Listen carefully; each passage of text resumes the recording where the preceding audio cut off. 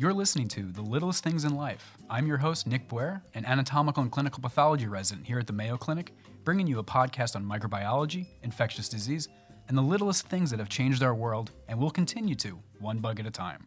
We hope to have discussions that will be both entertaining and educational, from how plagues of the past have shaped our society of today, to the microbiology in the food that we eat, to the facts and figures of living in the post-antibiotic era, and hopefully many more to come. I'm excited to welcome you to our premiere episode, just in time for Valentine's Day. Episode 1, The Burning Sensations of Love, where we will, of course, be talking sexually transmitted disease, also known as STDs. There are dozens of them, viruses, bacteria, and parasites. Some present with the classic signs of burning and itching, and some can be completely asymptomatic, hidden from view. Based on what we know from the latest CDC report, released October of 2018, the number of STDs has increased for the 5th consecutive year. Joining me today, and the first ever guest on The Littlest Things of Life, is Dr. Stacy Rizza from the Department of Infectious Diseases and a professor of medicine here at the Mayo Clinic. During our conversation, we will discuss HIV and syphilis, approach these two from a clinical standpoint, and why it is important for healthcare providers and the general public to have an understanding of these sexually transmitted diseases. Dr. Rizza, thank you for joining me today. Thank you very much. I'm very happy to be here. So let's start with HIV. Okay. A viral infection. According to HIV.gov, approximately 1.1 million people have it in the United States today, about 1 in 7 not knowing they have it and needing testing, with 38 million people around the globe and 1.7 of them being children. Yes. Given those numbers, what is the natural course of HIV if left untreated, and what effects would it have on the body? So, excellent question. As you can tell from the numbers you just told me, that HIV is still very much a real problem in the world today, and it's still a global epidemic. We know that HIV infects higher level primates, including us, Homo sapiens, and once HIV gets into our body, it can do a number of things. So within the first few weeks, people can develop what they may interpret as a cold or a flu, or what we call a retroviral syndrome. So they may get fevers, they may get a sore throat, some swollen lymph nodes, they may feel tired, they may get a rash, or they may have absolutely nothing. And our body will eventually form an immune response to HIV. It's not enough to clear it as we can with influenza and some other viruses, but it's enough to get control of the virus and bring the amount of virus replicating in our bodies down to a lower level. And most people will be at that point where they feel utterly and completely fine. Their immune system is kind of keeping HIV in check, so to speak, but they are infected with HIV and have absolutely no idea. Talking about the numbers you mentioned, 1 in 7 people in the United States. Right. And that can go on for a long time. For some people, it's years. For some people, it's decades. And in some very, very rare situations, it's even for the rest of somebody's life. But over time, the immune system will just conk out and lose control of the HIV. And the HIV will start to replicate at much higher levels and start to kill parts of the human immune system. And when that happens, people start to become susceptible to infections and opportunistic cancers. And if left untreated, they will eventually die of those infections or those cancers. So given those numbers then, who should be tested for HIV? So according to the CDC, any adult, which they define as between the age of 13 and 64, should have at least one lifetime test. So that means the provider, the healthcare provider, doesn't have to ask a single question. You don't have to ask, have you ever had sex? You don't have to ask if you've ever had a tattoo or whether you've ever shot up drugs. If you are a human being between the age of 13 to 64, you should have at least one lifetime test. And that is the responsibility of healthcare providers to help make that happen. Right. Now, if somebody has risk factors for HIV, new sex partners, they've been using drugs, they were born to an HIV positive parent, if they've had new tattoos, anything else that may be a risk factor, they should have testing more frequently. And how should HIV be treated? So HIV is managed with a combination of what we call antiretroviral therapies, or essentially antiviral medications that attack HIV at different points in its life cycle. We've traditionally used 3 of those in combination, and many times that can be combined into a single pill a day, so essentially 3 active drugs in 1 pill. So many of our patients who are taking HIV therapy take 1 pill a day. It's easier than treating their high blood pressure. It's easier than treating their diabetes, asthma, many of their other medications for other diseases. guidelines are moving towards only needing 2 in particular situations because our newer drugs are just so much more active. But HIV should be managed by an HIV specialist. It's actually fairly complicated on which drugs you choose and according to what the background is, what the resistance has been, and what the other potential side effects may be. Do people living with HIV then, when they're on therapy, need any additional special kind of care?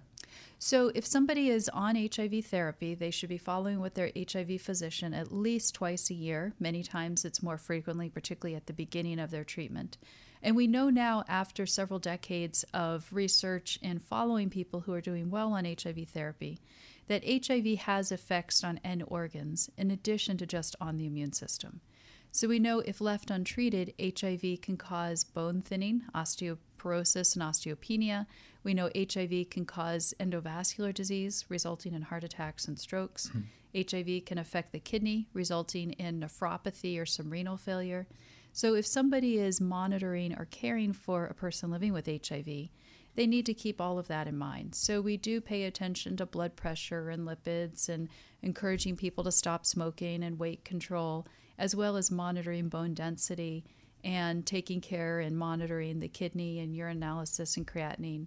So there's a number of health maintenance steps that we can continue to pursue with people living with HIV to keep our patients healthy and living a very long, healthy, normal life. Right. So if someone who's living with HIV is actually receiving the treatment and they're doing everything that they should be doing, will the disease naturally shorten their life? So if somebody starts HIV therapy early in the disease, and that is our burden as healthcare providers to do the testing so we don't let somebody go with untreated HIV for a long time, that we diagnose people early, and we link them to GARE and get them on therapy so that their viral load is suppressed. It's not gone, but it's suppressed. Then people can live a near normal life expectancy with good health care maintenance and taking care of other issues in their health care. Right. People frequently die of other diseases with HIV if they're not having their health care attended to as opposed to HIV itself. Now, given that we're talking about sexually transmitted diseases, is it safe for a person with HIV to have unprotected sex? That's a great question. So if somebody has replicating HIV and they're not on therapy, it is not safe because they can transmit HIV to others, in addition to the fact that they can become infected with other sexually transmitted infections. In fact, we even know that people can get super infected with HIV.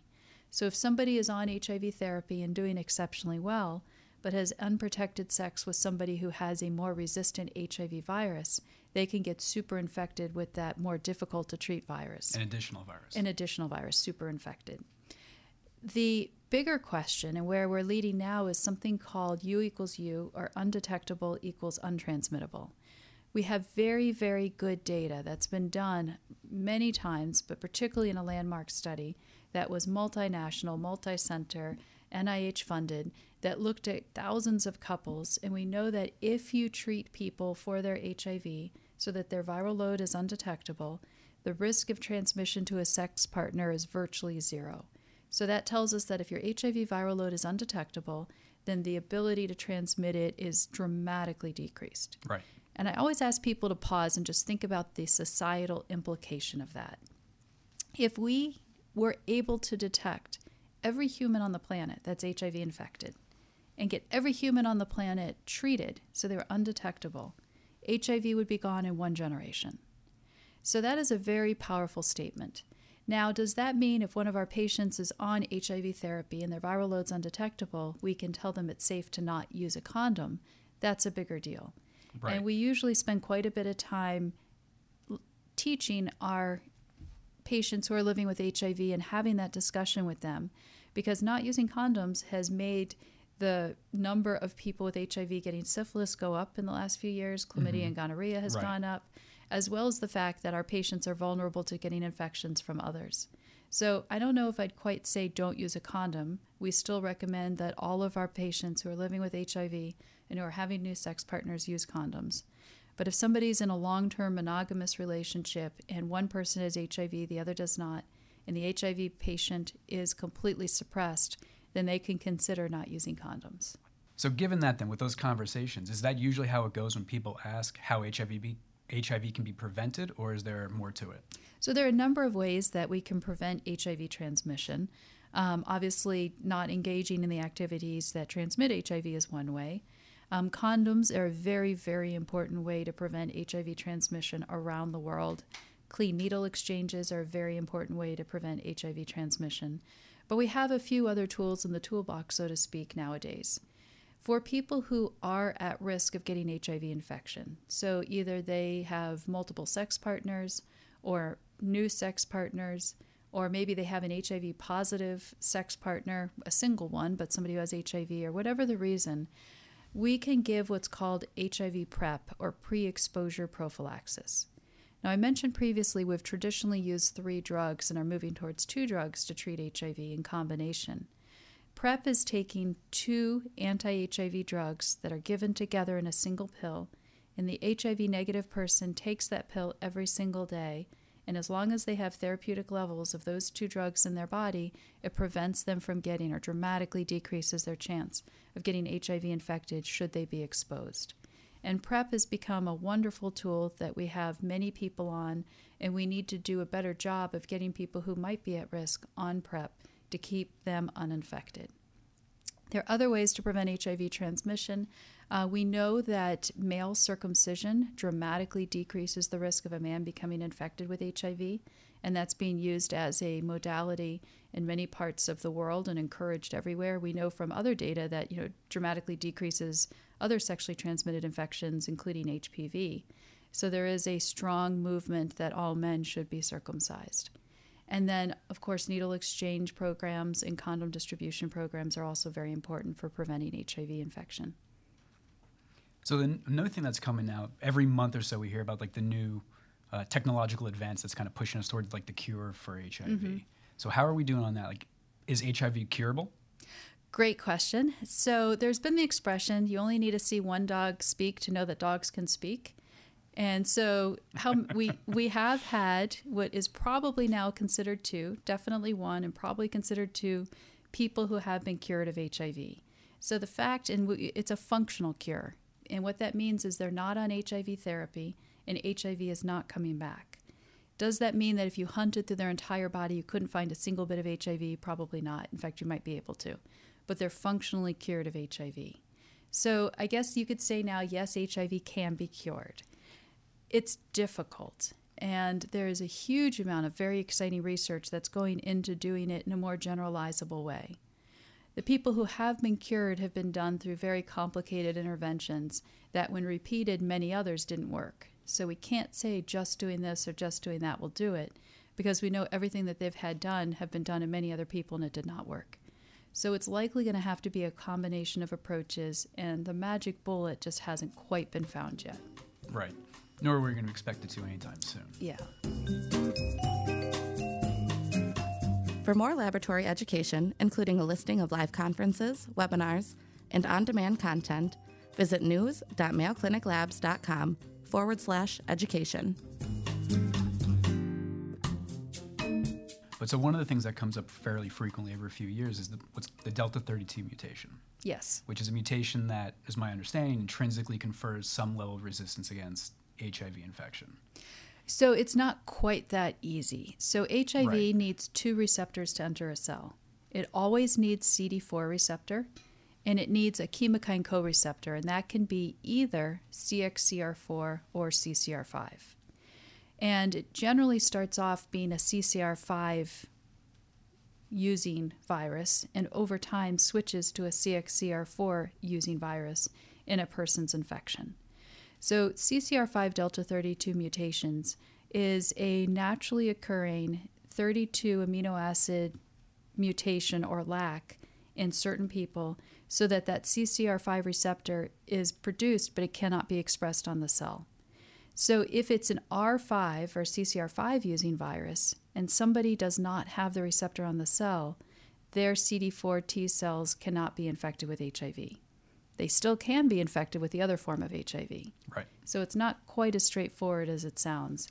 So even eliminating the CCR5, which is what was used for some of the cures, but has been used many times over and did not work in others, is not always going to be the approach. So we're not quite there yet. Not there yet. And there have been ways that a certain number of people have that genetic abnormality naturally, and they tend to progress more slowly with HIV, but they're not completely immune to HIV because if they were ever exposed to the other form of the virus, they'd still be infected. They'll get that. There have been some tools that have used, including CRISPR and CAR T cells and a number of other ways that people have attempted to have altered CCR5 on the receptor of the CD4 cell through using some of these laboratory tools to change it so you don't have to be born with that genetic background. And none of them have worked using those tools yet. They've looked promising, meaning we can do it and not hurt people. But so far, we haven't done it enough to actually make it cure Worthwhile. somebody of HIV. Right. So just the last couple last thoughts on HIV. One of the things I want to talk about is, HIV is a very large global burden, as we said. Yes.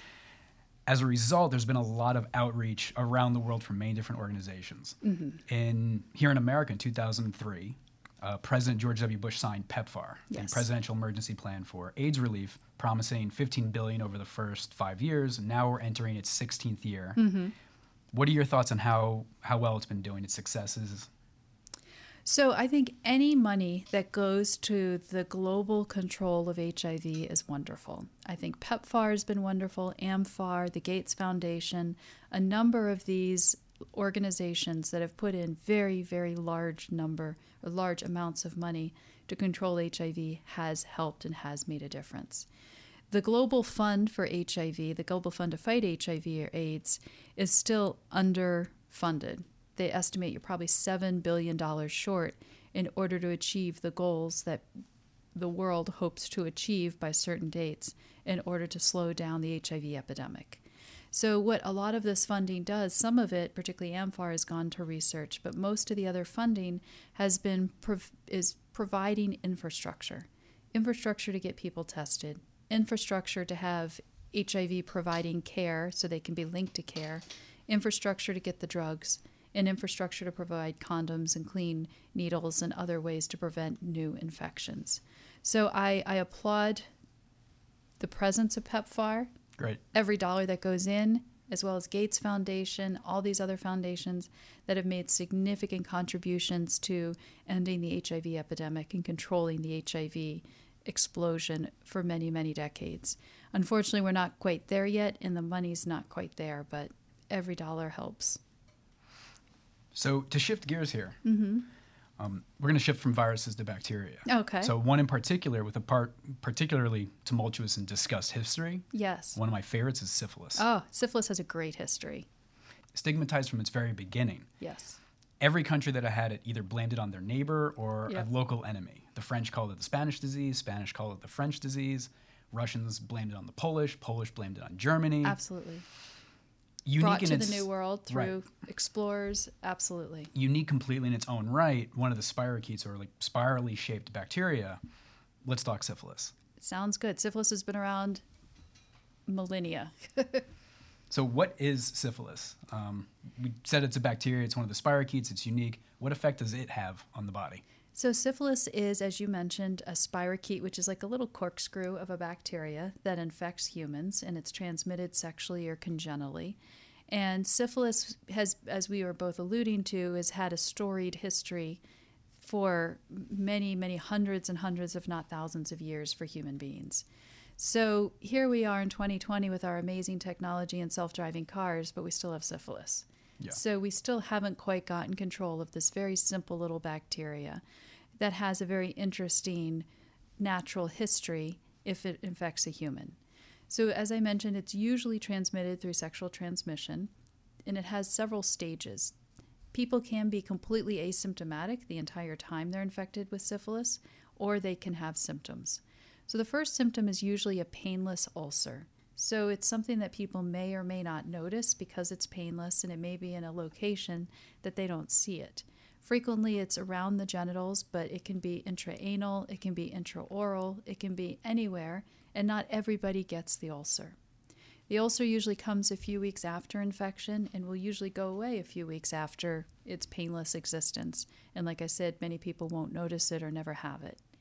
Then a few weeks or months later, people can get what's called secondary syphilis, which generally presents as a rash. And that can really be any kind of a rash. Frequently, it's a more systemic one that's all over the body, But something that's unique is that it is also on the palms and the bottom of the feet or the soles. And there aren't a lot of rashes other than syphilis that do that are actually on the palms and the bottom of the soles. And again, if left untreated, it goes away. Many times people won't notice it, and they may not even have that stage of syphilis. And if left untreated, probably anywhere from 25 to 40% of people will go on to what's called tertiary syphilis or late syphilis. And late syphilis can have all sorts of effects on our bodies. It can cause an aortitis or a dilating of the aorta, which is the major blood vessel that feeds onto our heart, and cause heart failure. It can cause all sorts of neurologic problems, anything from visual problems and affecting the eye to people, quote unquote, going crazy and having one thing I wanted to ask about, delusions and other neurologic effects. It can cause discoordination. It can cause numbness, all sorts of changes, including dementia, if left untreated. So that being said, with it having an asymptomatic or a period where it doesn't look like you have it at all, yes, who should be tested for syphilis? Has this changed from before? So for a long time, the United States has had the same recommendation for who should be tested, and that is anybody who has signs or symptoms. If anybody has an ulcer, if anybody has a undiagnosed rash or neurologic problem or other granulomas or other problems within their body, they should get a syphilis test. Otherwise, it should be people who have been exposed or at risk of syphilis. So if you've had a new sex partner, if there's somebody who is known to have syphilis and they were exposed, men who have sex with men are supposed to be tested once a year. People with HIV are supposed to be tested once a year unless they have other risk factors for syphilis as well. And how is syphilis treated?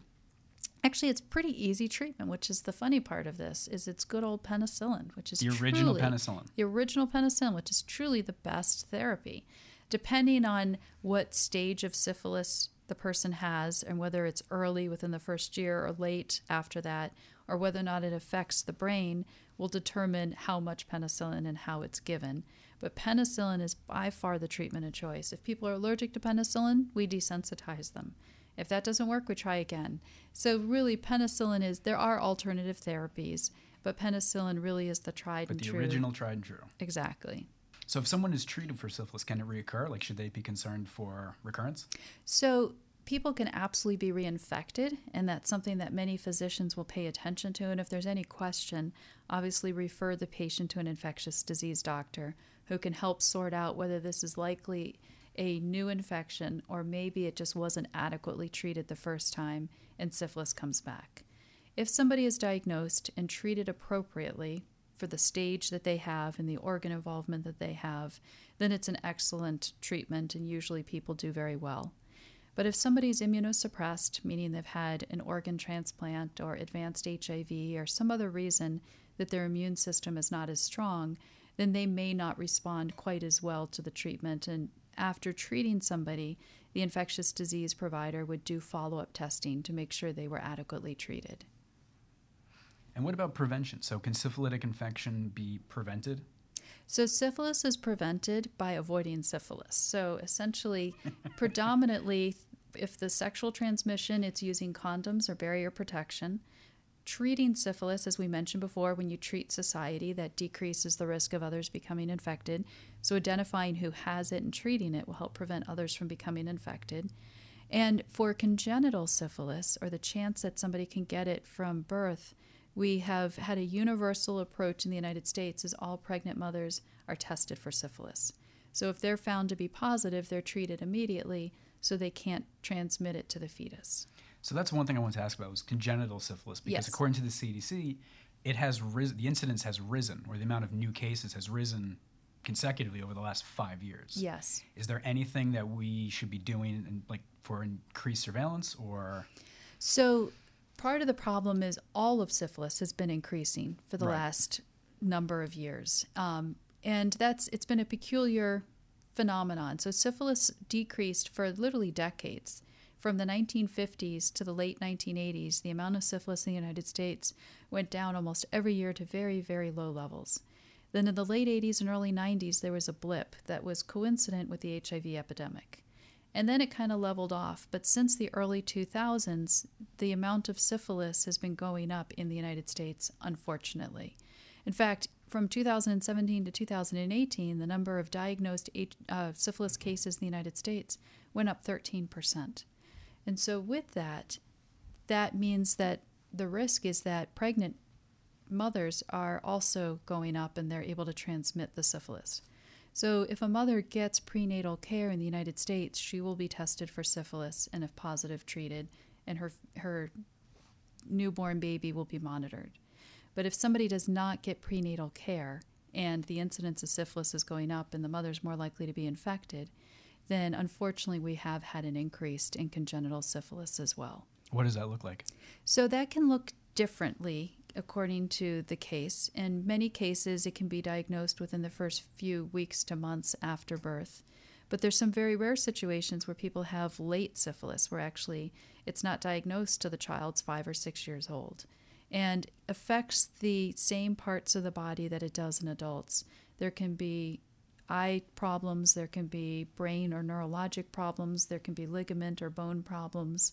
And so it many times is hard to diagnose, because if you never knew the mother was positive and the baby doesn't show symptoms or signs right away, most people would not test for syphilis. If that's the case, isn't there a vaccine? Like, can there be a vaccine for syphilis? Yeah, it would be great if there were, but unfortunately there is not a vaccine that either prevents syphilis, meaning a preventive vaccine, or a therapeutic vaccine, which means somebody has it, you give them the vaccine and they fight the infection themselves. Neither exists for syphilis. So for syphilis, I really think the cure or the treatment for the epidemic is going to be a public health initiative. An ounce of prevention is worth a pound of cure. Exactly. Getting people to avoid syphilis, use preventive measures, and better screening and diagnosis and treatment. Okay. I'm glad we're highlighting sexually transmitted infections. Mm-hmm. Unfortunately, we have had an increase in many of them, including chlamydia, gonorrhea, and syphilis over the last few years. So I think public awareness is essential, encouraging people to use barrier protection until they have known their partner and go together to get HIV and syphilis testing, show each other the results, and if you're both negative in a monogamous relationship, then stop using condoms. Great advice. But we want all people to be aware, to use protection, and healthcare providers to screen. Well, thank you, Dr. Rizza. I appreciate you taking the time to come in today and discuss this with us. Thank you very much. Thank you. Thank you to our experts for taking the time to discuss these topics with us. And to our listeners, thank you for joining us. We hope you've enjoyed this bonus series under Lab Medicine Rounds. We invite you to share your thoughts and suggestions via email. Please direct any suggestions to mcleducation@mayo.edu and reference this podcast. I invite you to follow me along on Twitter @Dr. Buer, as well as following this podcast on Twitter @TheLittlestPod, where I'll be updating and posting along with the current episode.